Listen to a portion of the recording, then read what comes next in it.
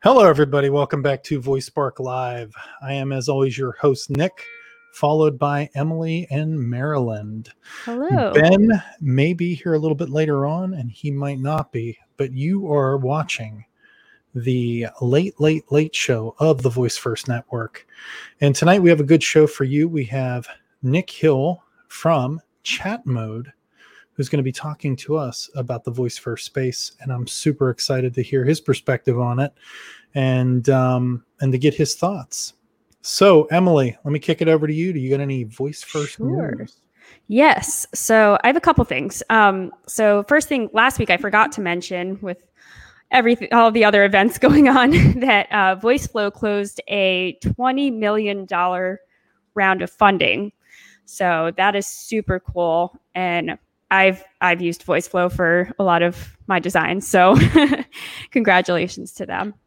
Yeah, I think that's awesome. I would like to know if if you could do like something cool, like buy like a Lamborghini on the on like the company card or something, and be like, it's transportation. It's the rental. We lend it out to the staff. Exactly. No, I think that's great, because what it does is it shows growth in the industry. Yeah. And it lets people know that, hey, you've got this company that's been chipping away at the stone for years, and it's finally paid off in a very big way. Right. And I think it's just one of those use cases where it could happen to you, and I'm happy for everybody over there.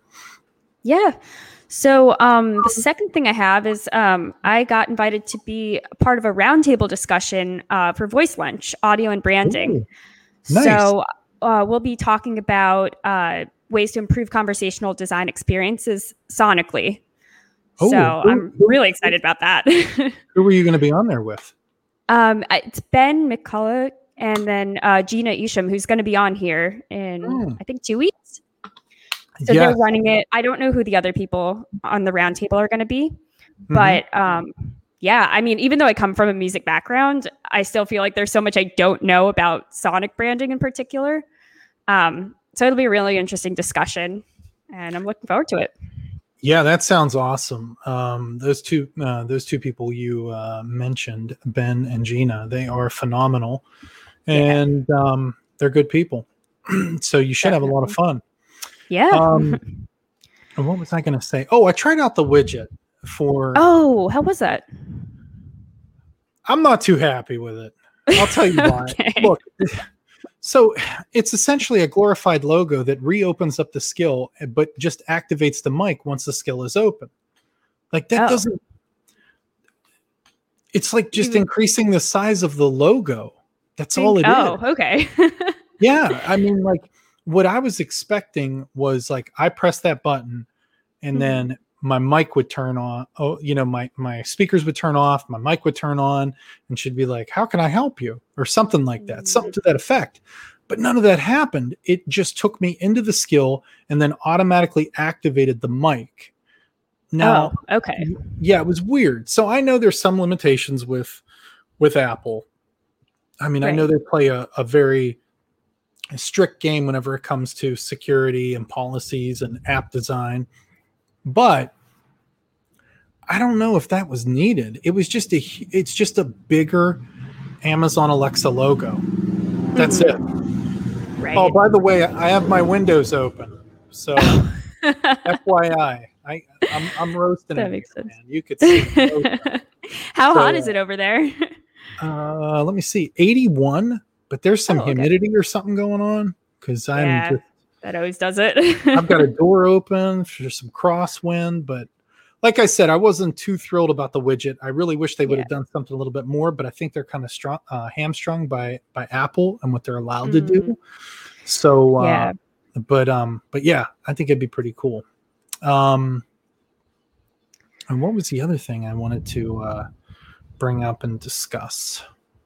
I'll be releasing a video on the upcoming Sparkies that are going to take place in November. Essentially, what's going to happen is we will take a raw score of all the email votes that you get, and we will then take our raw score that we give you as far as like 4.5 or 5.6 or whatever, and then we'll mash those two together on a weighted scale, and then we will have a first, second, and third place winner. Currently, we have 33 skills / Google Actions that have submitted their skills or their Google Actions. So I would encourage anybody out there who's a developer, big or small, to go over to voicespark.live and click on reviews and then submit your work for review. We'll be coming out with a couple reviews here within the next couple weeks, and then we'll just get back on the gravy train of pumping them out every Tuesday. Yeah, and we should have some people on the show for that episode too, right? Oh, yeah. So one of the things I want to do is I want to get it more kind of like more award showy, like have a bunch of people on and, start bullshitting. Once we know who the top 10 are, I think we can probably narrow that down and say, hey, you might want to make yourself available because you might actually win something. So, but cool. Yeah, I'm super excited about it. I always get kind of excited. I've been trying out some new skills myself recently. What's been your favorite one? Well, I really kind of fell in love with this one called Bluebeard's Bride, which is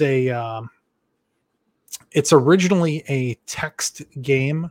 You know how like on computers back in the 80s, you would have to like write in the text and then do like, choose your own adventure.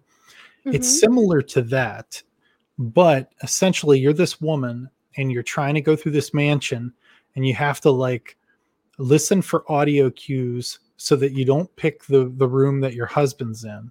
If you do pick the room that Bluebeard's in, he kills you. Oh no. So you're trying to escape, but it's cool.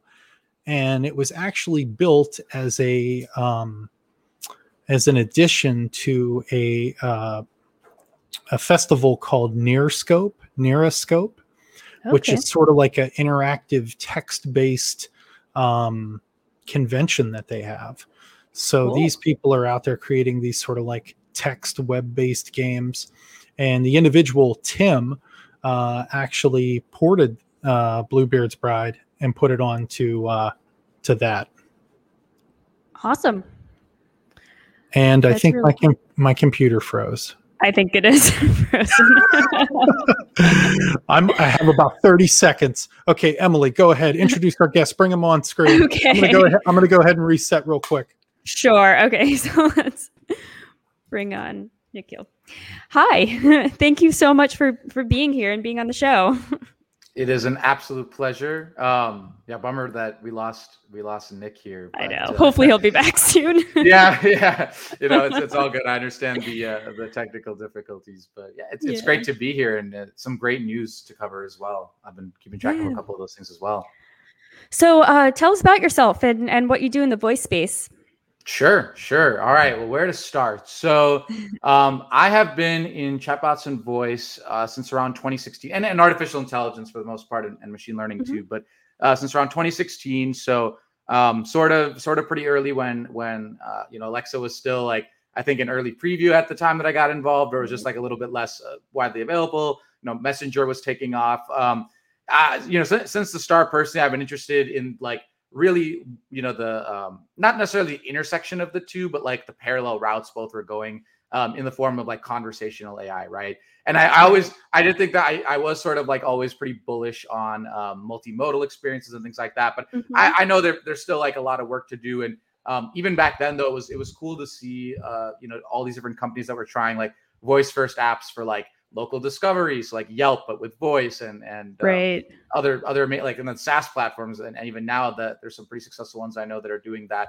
But and same thing with chatbots. Like there was a lot of really cool maturity, and there was a lot of cool ideas, and now we're at a mature point. So anyways, just to go into my background a little bit, I'm originally I come from a development background, more of a front end developer and web designer type thing. But then I made the switch, started a chatbot / voice powered startup for hospitality. Got to work with some big hospitality companies on pilots and things like that. But, as startups go, it did not totally work out. It just wasn't a market that really, we didn't find product market fit. So, yeah. Hey, Nick, good to be back. Good to have you back. Just going into my background, you're just in time. I'm talking about the juicy stuff that I've done in voice. So, cool. Ran a voice. I mean, we did have we were definitely doing some early stuff as Alexa developers. We had access to some of the early programs, and we're building, voice apps for some major hospitality companies and some small ones too, and just sort of playing the field. But one thing that's important to mention about that industry is that they don't really like making those investments. So, that startup game was just not very fruitful. And, to be transparent, like that was like, what you'd consider a startup failure. Weren't able to sell it off and everything, but it was a really good experience. It was something that we got to really shop around and really, I got to really break voice with a lot of these, hotels and hospitality companies trying to make us like literally, do the most with it. So that was a foray into more experience into, like, for me personally, doing more conceptual R&D work than just, building stuff and thinking more about product rather than just thinking about, how to hack together voice solutions and chatbot solutions. So, from there, I've been doing like a multitude of different things over the years. I was like a interim head of product for a lot of companies, one of which was a voice and chatbot design company called BotMock, and I actually was I was had a product there for about a year, and then I wanted to do some different things, but even in that time, and even a little bit before I joined them, I was working with like I said, different agencies that were doing voice stuff, different micro SaaSes and things like that were focusing on cooler integrations for chatbots with Shopify and other things like that. So I've had a lot of exposure to conversational AI. And then, in early 2020, I officially joined ChatMode as a consulting partner. And, a little bit of context around ChatMode. And I know Chad's been here, but, my exposures, I've actually known them for a bit, did some collaboration with them before, but then, was able to reconnect with Chad and join his crew. And that company's been around as a sort of a voice and chatbot agency for a little bit, but now we really focus within the Microsoft space on AI as a whole and customer experience as a whole. So while I don't necessarily, while like voice is no longer that like the core anymore with chatbots, it is still a big part of what we do. We just do a little bit more now. I focus on automation. We focus on that idea of having like multimodal experiences, but that has to start somewhere with major companies, right? Like having maturity models and having a way to scale to actual voice apps. So, but we've still done a lot of cool pilots. I personally have done cool, like, even just on the side with side projects. I've worked with. What's your coolest pilot? Yeah, my coolest pilot is it's coming soon. Actually, I'm working on it right now for fun, but it's actually it's a voice application for the esports space, for an esports organization. Ooh. And it's a way to interact with like influencers and the influencers being like the full-time content creators, and then also the athletes who are part of this esports organization. So it's something that I'm still keeping under wraps on. Sort of like it's not going to be like a grand release from the start. It's going to be going through some testing. It's going to be going through that organization's audience first to see how well we can do it. But there'll probably be some research I'm going to do, some papers I might publish, things like that. Some cool things I'll do with the organization itself to sort of share results and see how they can scale it even further. So I would say it for sure. It started more as a research project, but now it's even going to be like sort of a marketing play as well. And I'm very excited to probably debut that probably within this month actually. So that's my coolest. I have done other really cool ones. I've done cool projects that have, like there's, I've helped prototype things that are like multimodal experiences where you can text something and then it'll respond via voice. And I've done some cool things with that. That's cool. I like that. I've worked on, like doing a lot of like integrations of voice software, like Lex into Amazon's Lex into just like into mobile applications themselves, right? For fintech, like there's companies that have tried it for like fintech and for entering like recording sales data or recording marketing data all through voice, but it's like on your phone, so you don't have to rely on an assistant. And I've tried. I think I worked with like one company very briefly that is no longer around, but they were trying to do voice first apps for Siri, but I think that maturity is not quite there yet. I remember it was a hassle. It was a major hassle for them to build what they were wanting to build. And I'm happy they tried. It was like a business application. So again, it'd be something where you'd be able to enter like marketing data, but it just did not work. Like, I mean, it really did not work. Like this we tried is not everything. The platform you're looking for. Jedi. No, it's exactly that's like exactly what it was. Almost like Apple telling us that. I don't know why though. I feel like they're sitting on a gold mine of users and opportunities. I also think that at the same time, I'm personally, not to get on a crazy tangent, but I'm not a massive believer in some of that I think it's just as easy to open your phone and click and tap a button and enter a voice thing than have it like automatically be in your headphones. I think the headphone play doesn't make a lot of sense because every time I see the demos, it's somebody on a subway or on a bus yelling out like business information, which I don't know if I would like do, right? Like, I don't know if I would be on a bus and be like, yeah, we just closed $5 million with X, Y, and Z. Enter that data. Exactly. The security code is 59. Yeah. Like, it's like, I don't get it. It's like that. And that's why, and that's always the use case for headphones, right? The other use cases with speakers and just like entering it into like your own like mobile device. It's always set within an office, right? But then you see all these demos for the headphone based ones, and they're always in public for some reason. And I do not understand for the life of me why you would do business or even just like general consumer stuff. Like it just seems annoying. I do use Siri in public a little bit, but not that much that I'd be like running my email off of that, right? Right. So, yeah. In my own home office, totally. But yeah, I couldn't imagine doing that. I think the biggest thing that I used it for, especially because I just completed a cross-country road trip and I still use it for this, is where's the nearest place where I can get a cheeseburger, or where can I eat? Stuff like that. Something real quick to where I don't have to think about it. Whereas I use the voice assistants, Amazon Alexa, Google Assistant, for things that are more that I want to spend minutes on. Yes. Siri to me feels like something you want to spend seconds on. Alexa, Google Assistant, those are things that you want to spend minutes on, whether it's listening to a podcast, playing an interactive story, what have you. But that's sort of like where I see it. Yeah. Yeah, I just had to mute my device too. I'm almost afraid that I was going to start up right now. Hey, which one do you got? What model are you rocking? I have an Alexa. From when is she? Oh, she did activate anyways. I didn't click the right button. 1 second. Make sure she doesn't go off on something here. Like it's like she'll start revealing all my bank records that I've stored on her through the testing and stuff. Oh no, I'm just kidding. When is that? It's like it's a late 2019, which I actually forgot. It's the dot, and I forgot like which. I actually like don't keep track of what the version numbers are, but I got it in like late 2019. You don't have one with the screen? No, not yet. I was thinking about getting one, but I don't have one yet. No. Look at the look. Yeah, neither do I. I know I want one, but I know, sacrilegious, but it's also like I have people I know, family members, friends that have the one with the screen. I do not see a lot of application. I mean, I think there's some apps that are an exception to the rule, which I think would be rather fun.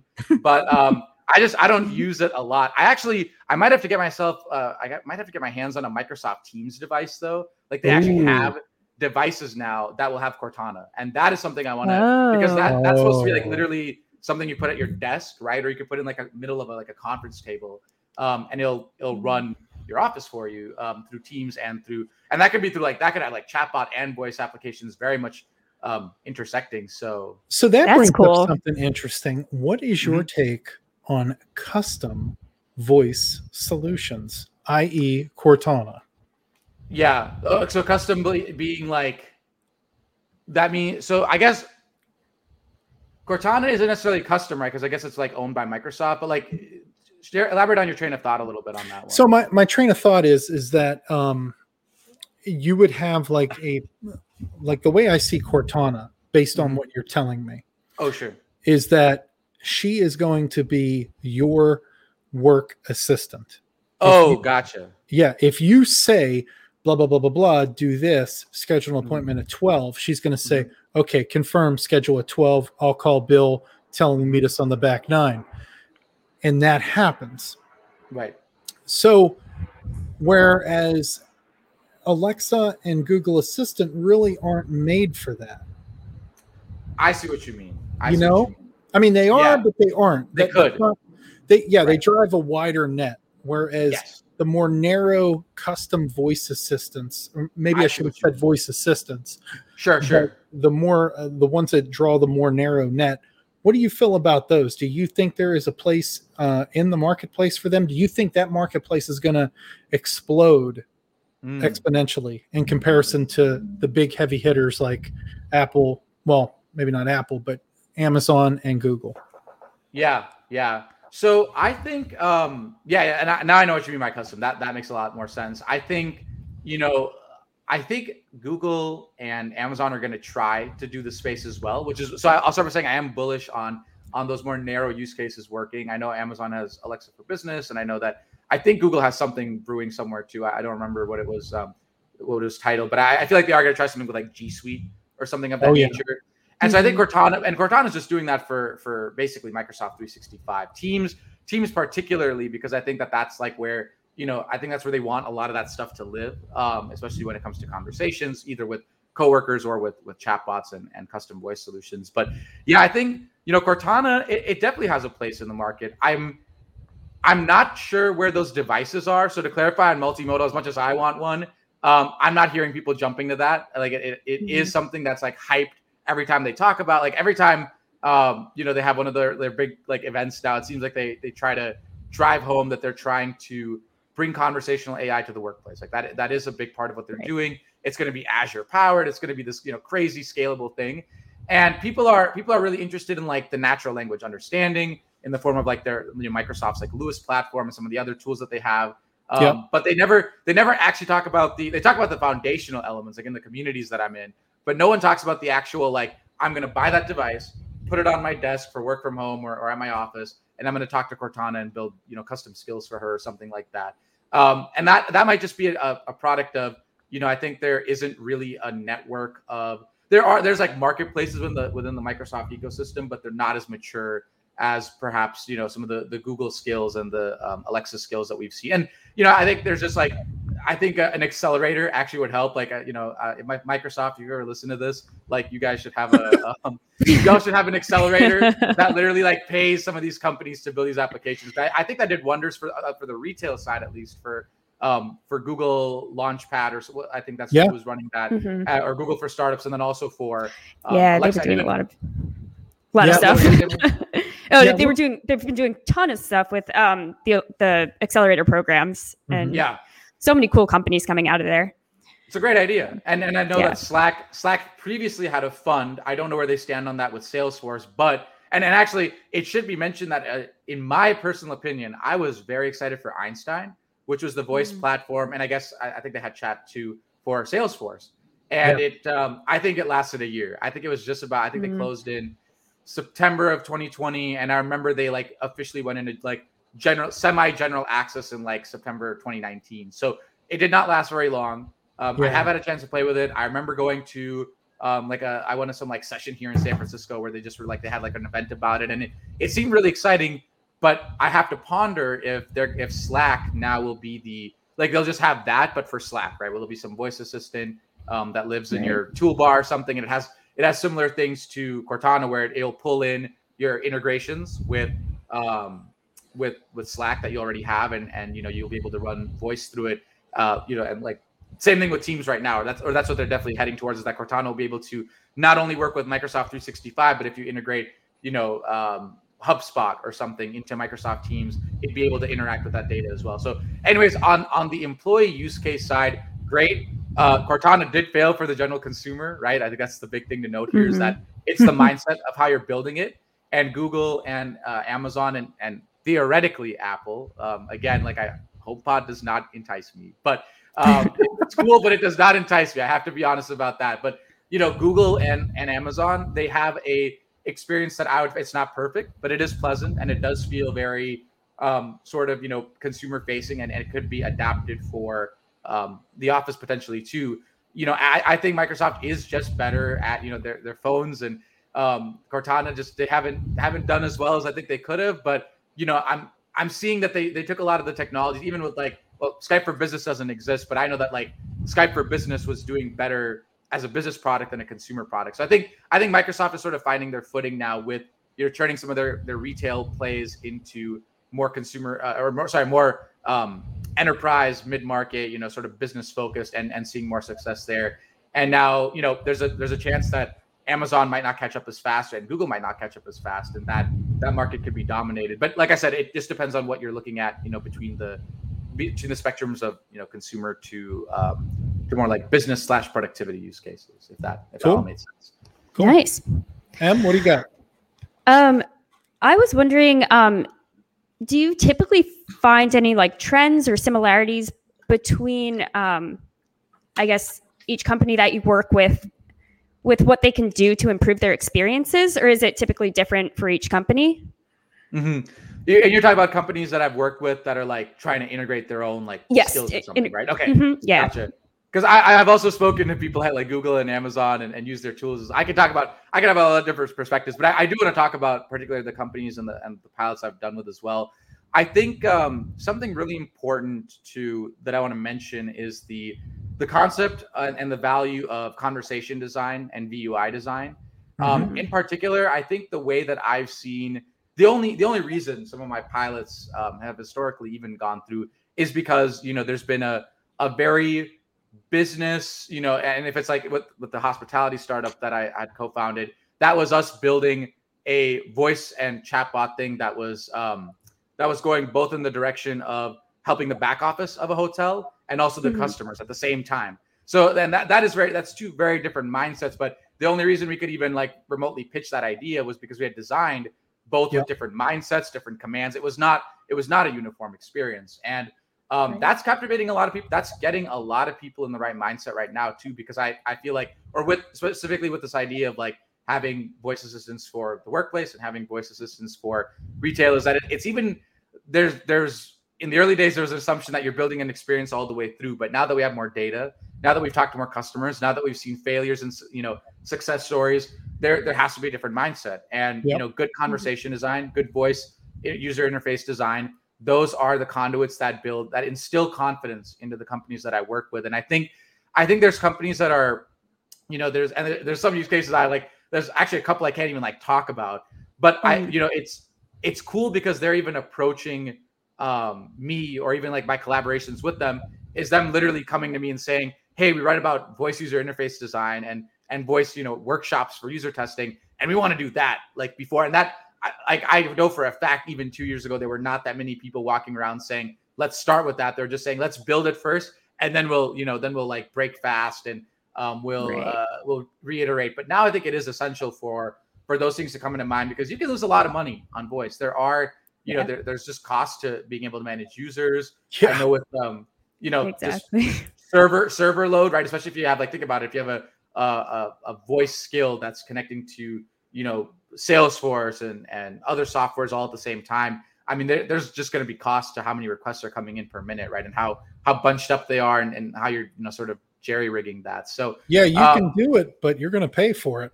Oh yeah. Right. Exactly. Oh, yeah. and I mean, I think, like for my retail use cases, I have talked with a lot of people and I've even recommended, going the ad route, right? Going ad spending, because I think that can be a very cool way to get these things off the ground. But these are, we're talking like, I will say right now that I think voice discovery is broken. I think that's been talked about to death, but I'll say it. I'll just add my hat in the ring and saying that I think it is. Preach. Yeah. And I think ads are a very good way to potentially break through that, right? And just, you tackle an audience, you find a way to connect with an audience in a different way than a skill store or a marketplace.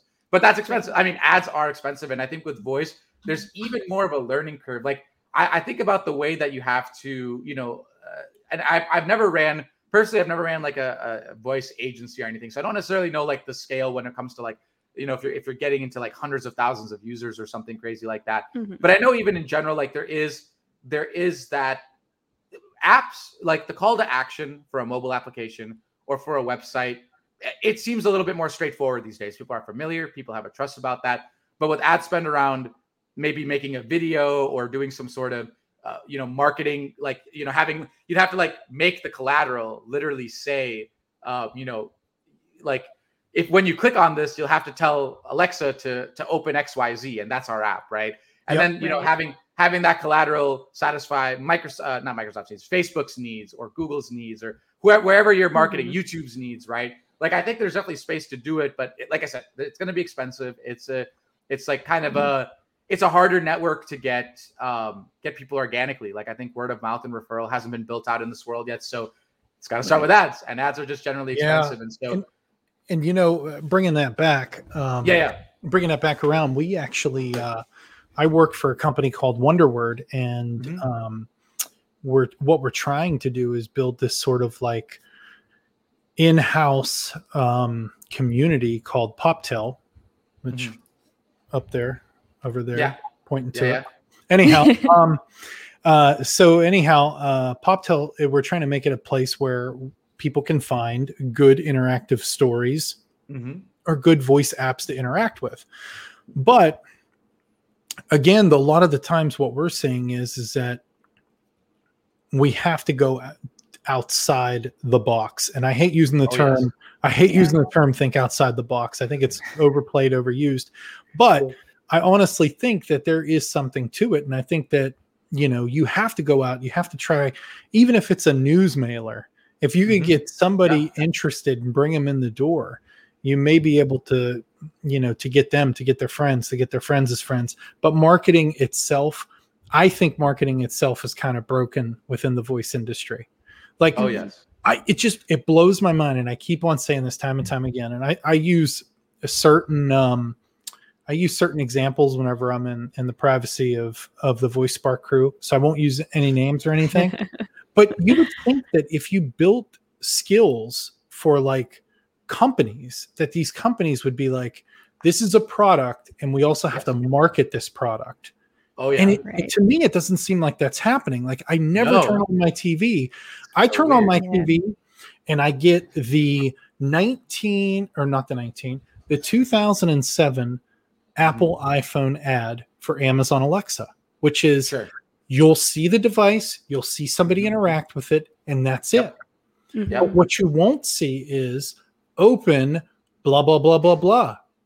Hey, kids, let's sit down and play a game of Jeopardy. Open Jeopardy, blah, blah, blah, blah, blah. Right. There's none of that. And I don't think it's, honestly, I was of a different mind of this. I used to think it was Amazon's problem and they needed to solve it, but I don't think it is. I think it comes down to the individual app owners, the individual voice app owners, whether it's a Google Action, Bixby Capsule, or an Alexa skill. And they need to get out there and have a marketing plan and say, hey, listen, I'm going to waste $10,000 and that's the marketing budget. Or I'm going to waste $40,000, but at least at the end of the day, I'm going to know that I threw everything and the kitchen sink at it.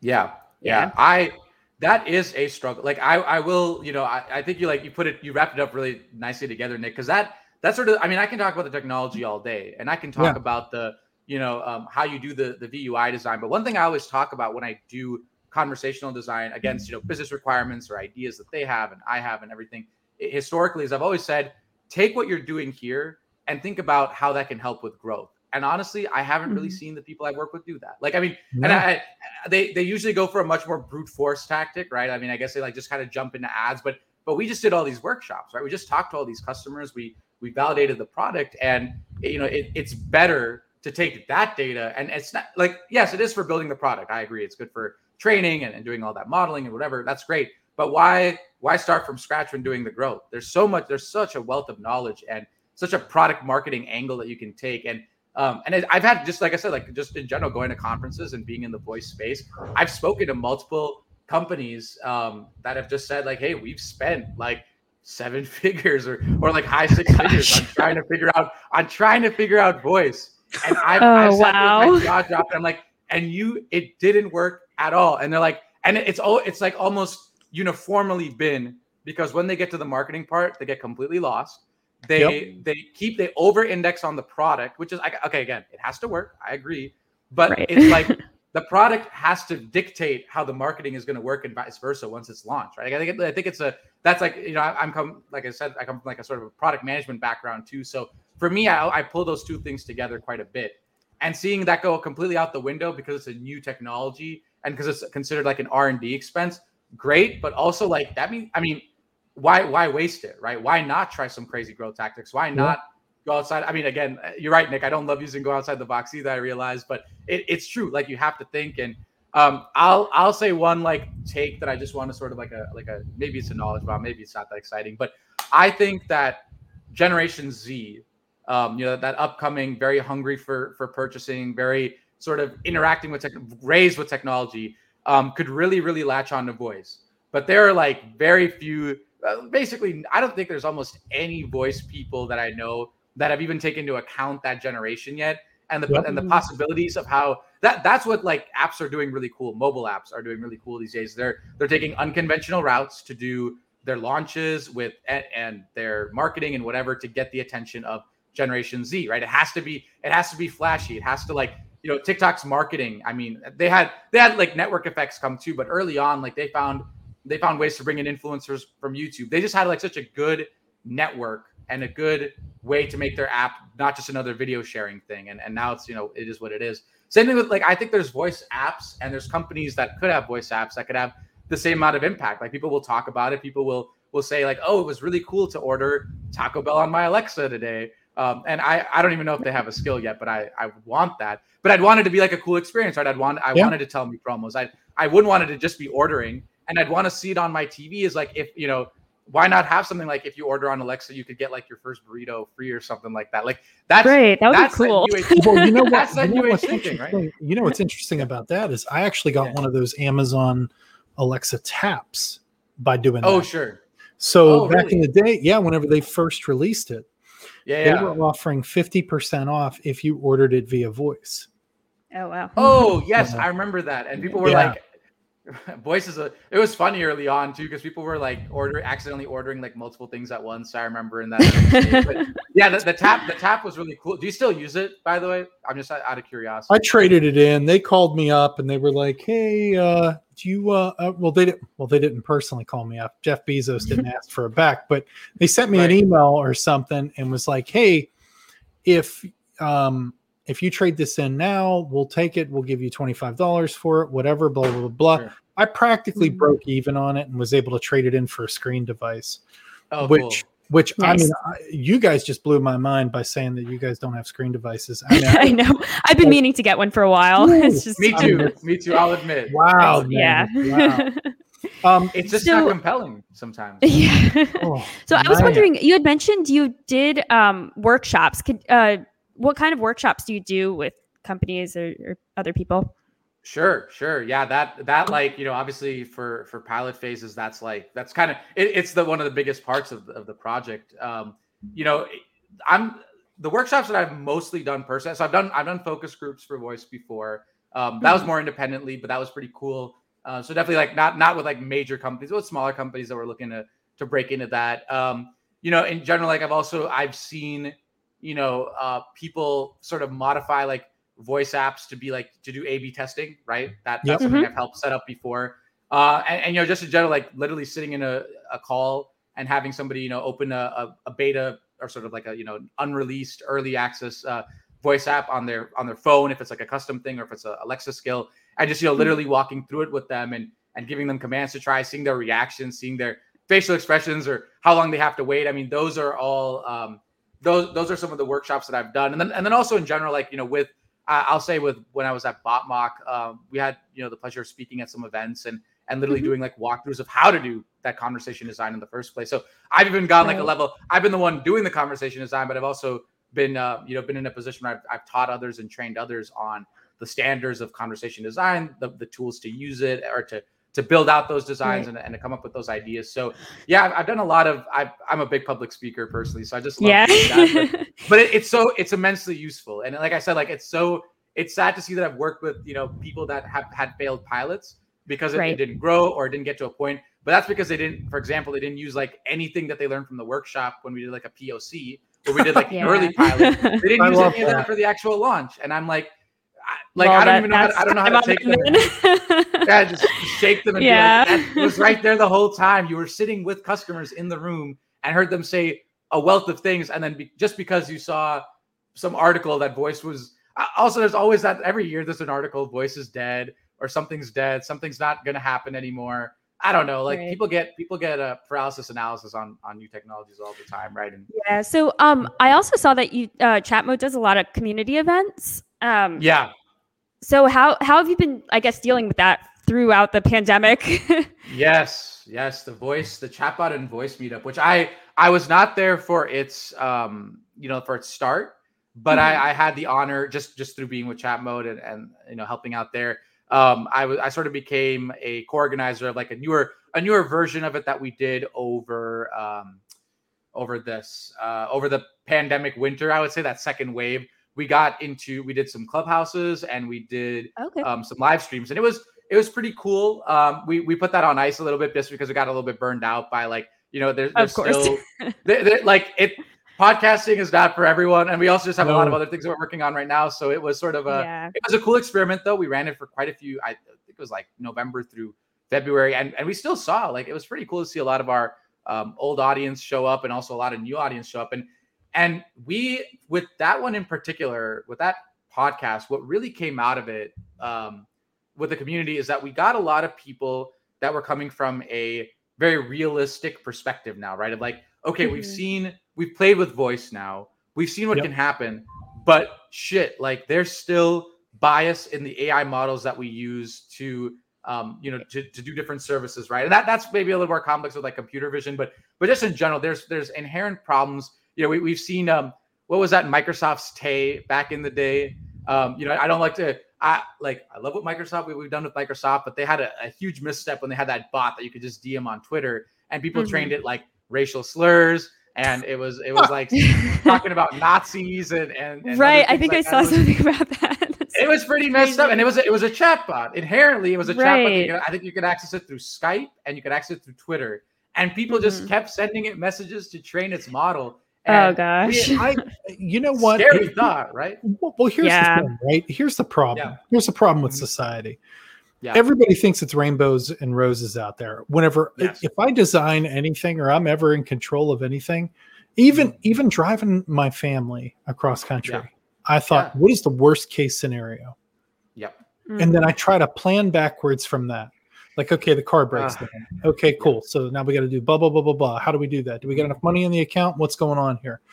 You have to do that. And I don't think people do. I think people get this like virtuistic sort of like, oh, it's peace and harmony. It's the 21st century. No. Right. Even in Star Trek, The Next Generation, I guarantee there were bad people on Earth doing very bad things.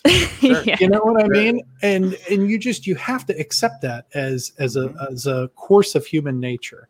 And you kind of have to plan accordingly. And most people don't. So, but let me ask you this. You live in San Francisco. I do.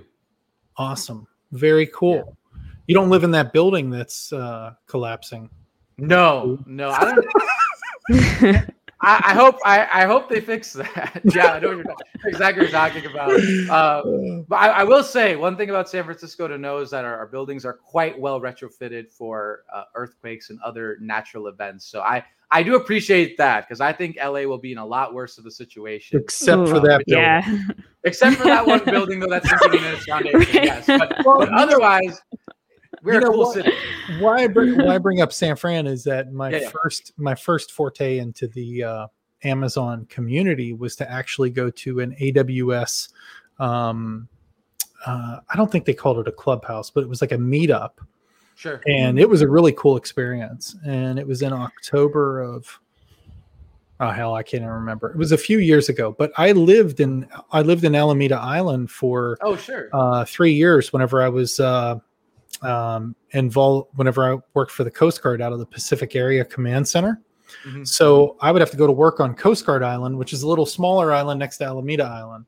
And if you're not looking for Coast Guard Island, you'll miss it, but it's there. Yeah. I didn't know there was one. I'm like trying to think, have I ever heard of it? But I don't think so. Interesting. Oh yeah, they got everything. They got a Subway. They got a convenience store. They got pretty everything. Cool. So, but no, I lived in Alameda, and I took the ferry over to San Francisco, went to this meetup, and had a really good time. It was really nice. I'm looking forward to. Oh, go ahead. I'll go first. I'll go first. Go ahead, Emily. What's up? I'm really looking forward to in-person events once this all kind of settles down. I feel like met so many people online, and I just haven't met anyone in person yet. And I'm a little bit worried about it because, sometimes that could be a little bit too much to handle. I'm afraid Emily's going to be like, man, this guy's a weirdo, man. She meets me in real life. She's like, this guy's a loose cannon. He's all over the place. No, not at all. I would be honored to be on VoiceSpark like live where it's like that would be so cool. like a giant can of like Monster I'll like chug down before the session and just go like crazy. We should all just do something like that, right? Awesome. Like a blood oath together and just like make it like super entertaining. I'm down with that. I'm down with some gimmick where we like allow hecklers or something like that, and we just then we balance out the weirdness, right? Then we balance out the what's going on, Baldy? What do you got to talk about now? We lean into it. Yeah. So I was wondering how your partnership with Microsoft came about. Ooh. And what it's like working with them. Sure. Yeah, I mean their partner network, very vast. It's been around for decades now. People building in the early days, cool like training, doing Excel training and doing Word training, all the way to now where we have people, like there are other companies and there's us that are literally dedicated to building chatbots and voice. Well, we started with that more, but just building like automation and AI solutions on top of their technology and integrating other companies into it too. But it's been an incredible experience. I mean, they are very bullish on voice and chatbots. Their customers are getting there, but aren't there yet. That's why, like I think I mentioned earlier, every single event that they do, whether it's a development event, whether it's like a public event that they do where they talk about the future of Microsoft, they always bring up that whole thing around, we're going to have voice and we're going to have bots really ingrained in our Microsoft ecosystem one day. And Cortana is still a little bit in early preview.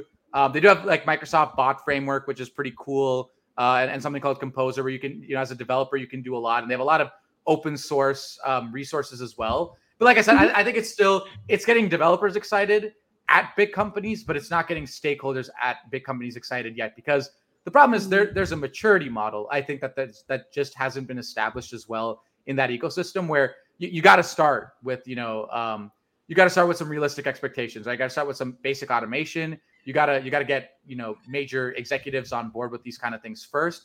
And then, and that's why we focus on customer experience, which in our eyes is a blend of, listen, you're going to have better, you'll have a better like customer end user experience. You'll be able to service your customers better if your employees are getting a very good experience out of like what kind of work they're doing as well, right? If they have automation, if they have voice that's helping them out, they'll be able to service their customers better, right? And they'll feel more confident about, they'll be able to access that information faster, and you just get better. You get better teams, you get better employees, sales forces, things like that can access information, when they need it and at the moment, and they can offer it for their customers as well. So, we've had an incredible time though, talking to Microsoft product managers and their partner program managers about this kind of stuff. And, we get the same answer right now, is that a lot of it is still in early preview. So we gotta be careful, right? But they also have a lot of technology, a lot of their foundational technology, I will say, like this Microsoft Bot Framework, Microsoft Lewis, which is the natural language understanding stuff.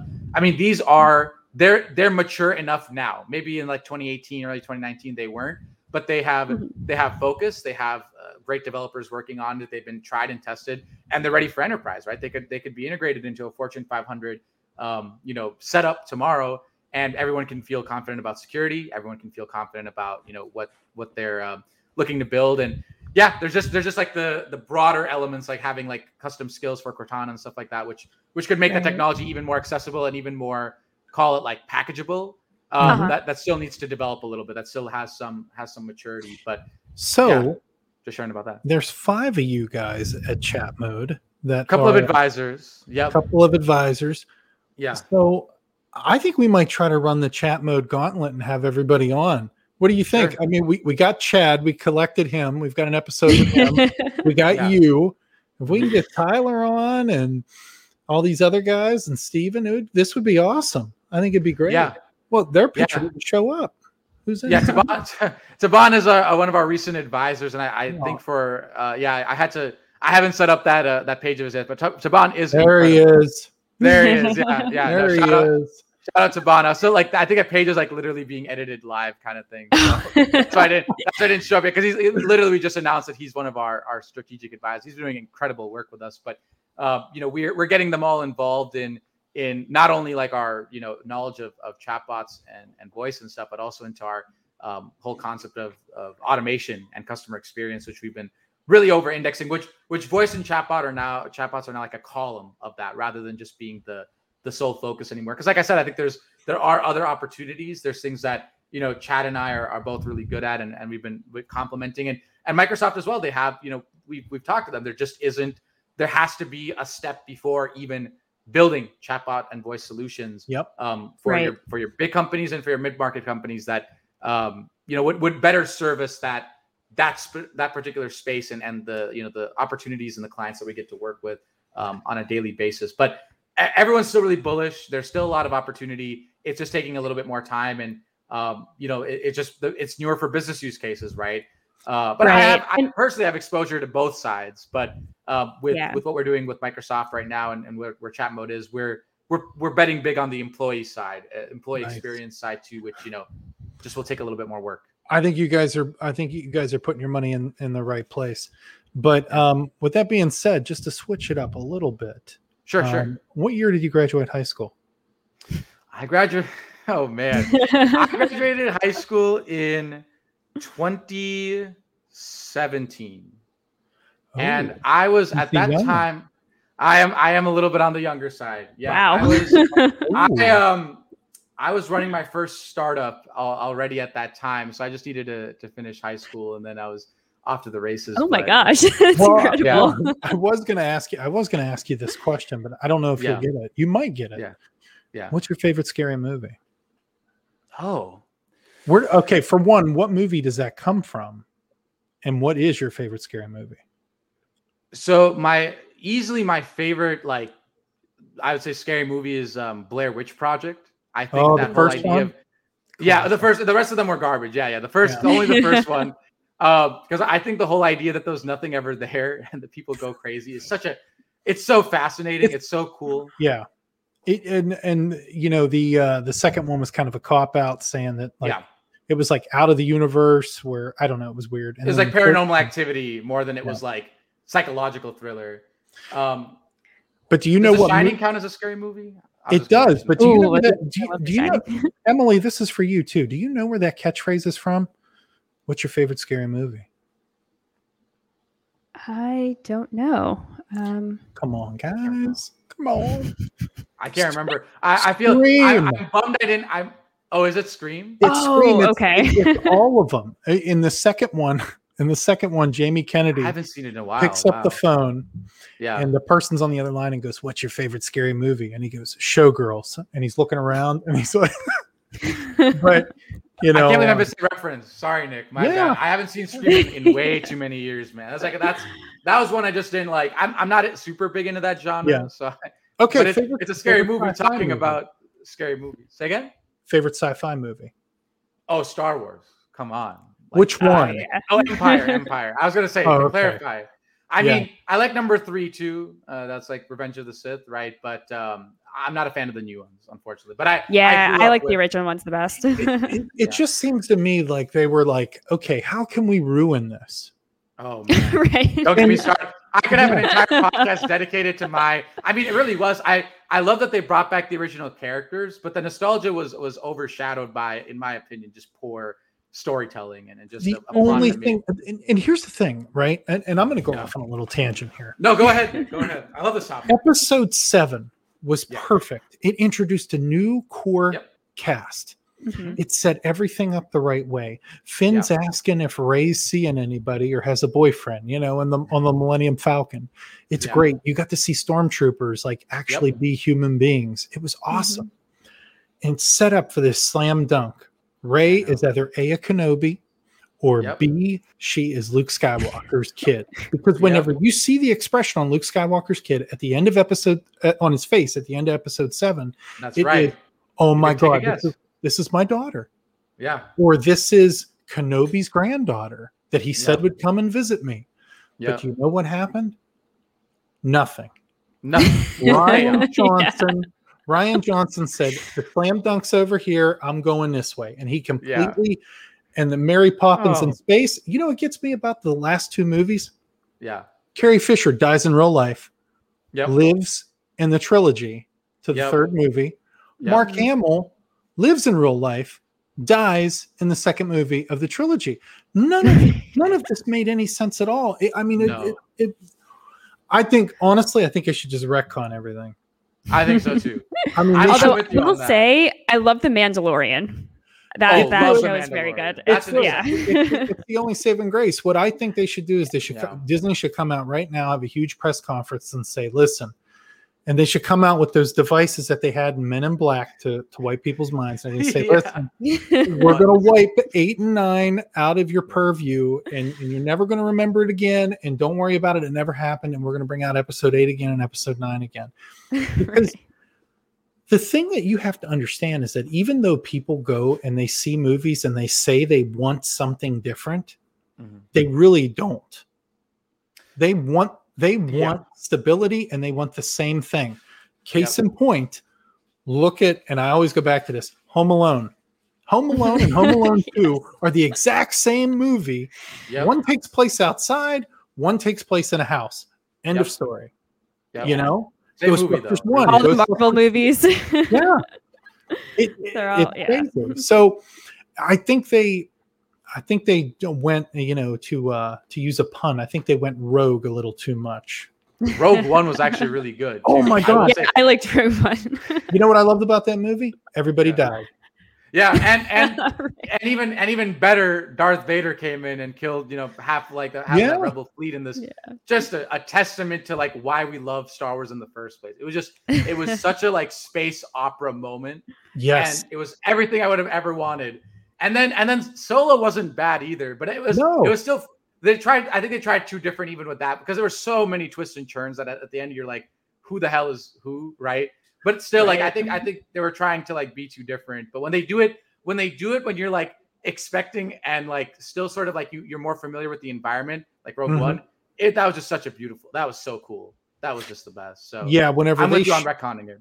Yeah, and you know what's interesting is that whenever you think about it in perspective, that would have been like the equivalent of like, the United States like nuking the NSA.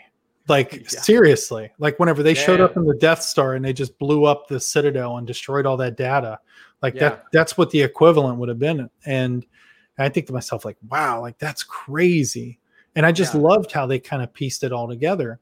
I liked the characters. I liked, it was good all around. It was good. I love the guy that was blind. That was awesome. Yeah. He was like, he had the Force, I think. Like, or he had like he was Force sensitive or whatever. Yeah. So he can like sense the Forces. I thought that was, they just like, it didn't seem weird. Like, I feel like if you told people back when like the first 1, 2, and 3 came out that was going to be the movie after number 3, people would like, they'd be like, what the hell is this like stupid? Why would we have a Star Wars movie where everyone dies? And why do we even need to talk about that story about like what happens before number 4? But the fact that it perfectly leads up to like exactly where 4 starts, and it sets up, it just, I mean, other than the fact that they had to do the Carrie Fisher, the de-aging after she died, like she died right before that movie released too. So it was like, it didn't sit right, and maybe it's because of the timing, but otherwise the fact that it went to that exact moment where Darth Vader then later caught up to them and boarded the ship and blah, blah, blah. But like, it was just Star Wars. I'm a big Star Wars guy, but man, those like last 3 movies just did not need to happen. At least they needed to be completely different. They should have just gave him the Jon Favreau and said, "Hey, bro, what can you do?" Right. I mean, seriously, what can you do? I would definitely trust Jon Favreau with them. Yes, without a doubt. Yeah, I mean, I don't know. I'm hopeful that some of these new trilogies will be good. Some of these ones that take place in the Star Wars universe, but I'm not holding my breath. Yeah. Emily, you might have to take the reins again. I froze. Sure. Yeah. Man. Right in the Star Wars conversation. I know, right? Okay, so Nick Hill, real quick. Yeah. Have you subscribed to VoiceSpark Alexa and more? I have not. On Alexa, right? No, on YouTube. Oh, I believe I did. Sorry, I thought you had a skill or something like that. No. I need you on YouTube, brother, and I need the podcast listen. Yes, sir. I've listened to some other episodes before, but I thought I was subscribed.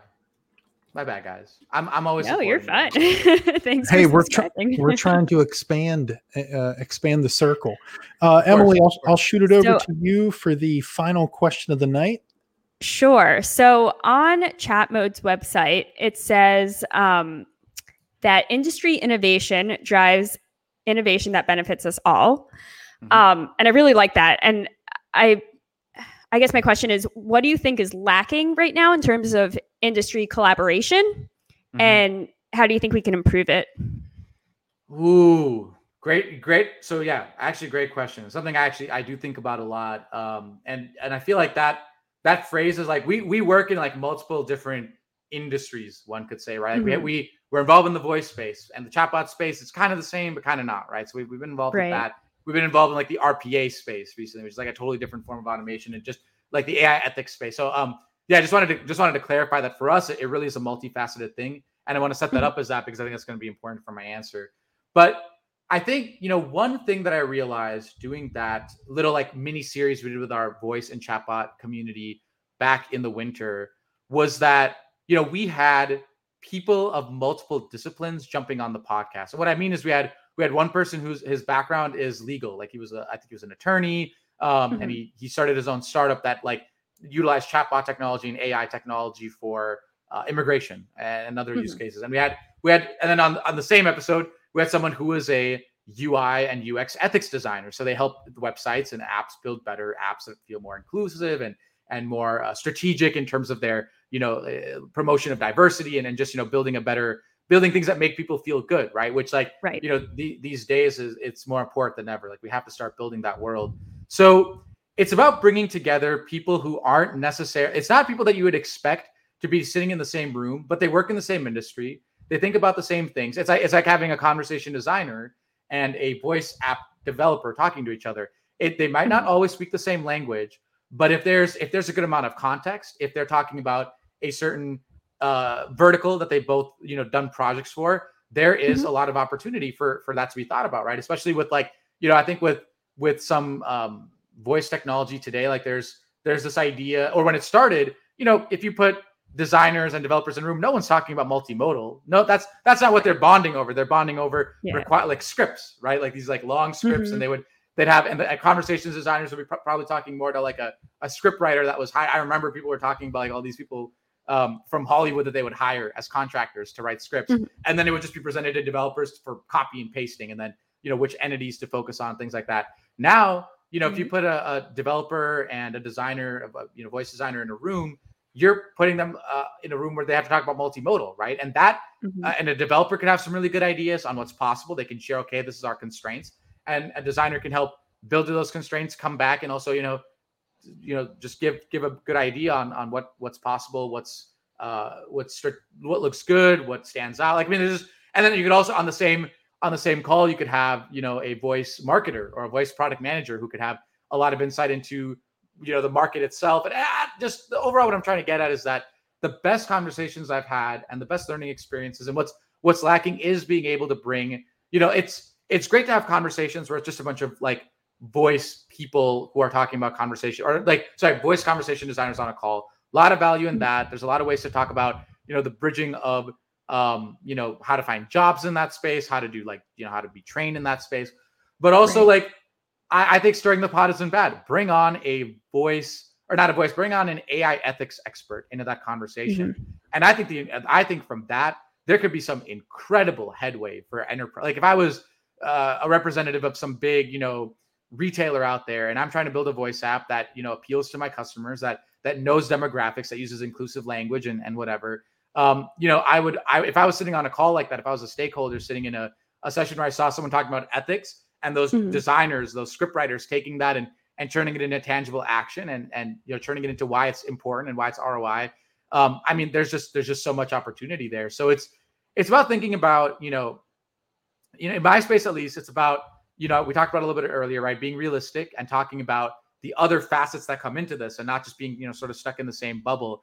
And like I said, it's good to be in that bubble, maybe for job hunting and for that job training. Like you want to be a better conversation designer and there are standards and prioritization models and whatever that you need to know to be successful. I do think that's the case.